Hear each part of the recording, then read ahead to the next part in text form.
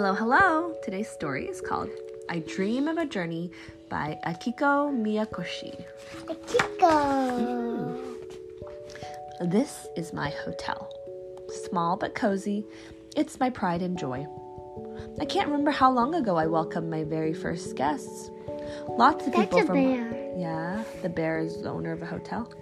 Lots of people from all over the world come to stay. They tell me stories of places I've never seen. And I tell them stories of my little town because I know all there is to know, you see. Late at night, my workday done, I crawl into bed. As I close my eyes to sleep, I feel a great yearning to go far, far away. In my dreams, I set off on a journey with a big suitcase. I get on a plane and travel from one new place to another. I roam freely wherever I want. On the way, I stop to visit old friends, guests who've stayed at my hotel over the years. Maybe their friends will welcome me too. Look at all these animals eating around the table. When I'm traveling, each day brings unexpected happenings, like this rainbow outside of his car window. I collect these special moments, treasuring them in my heart.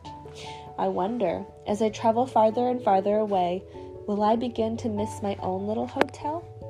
Morning comes, I'm still here.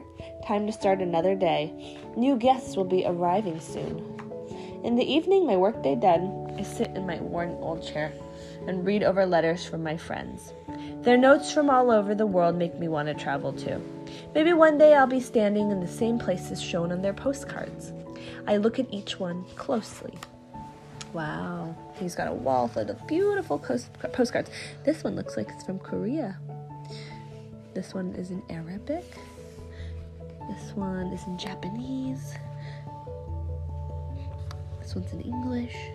Mommy, what about this one? That looks like Chinese? I'm not sure. No, not Chinese. I'm not sure what language that is.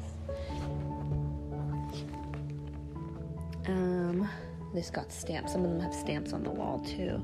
Some of them are just pictures. Oh.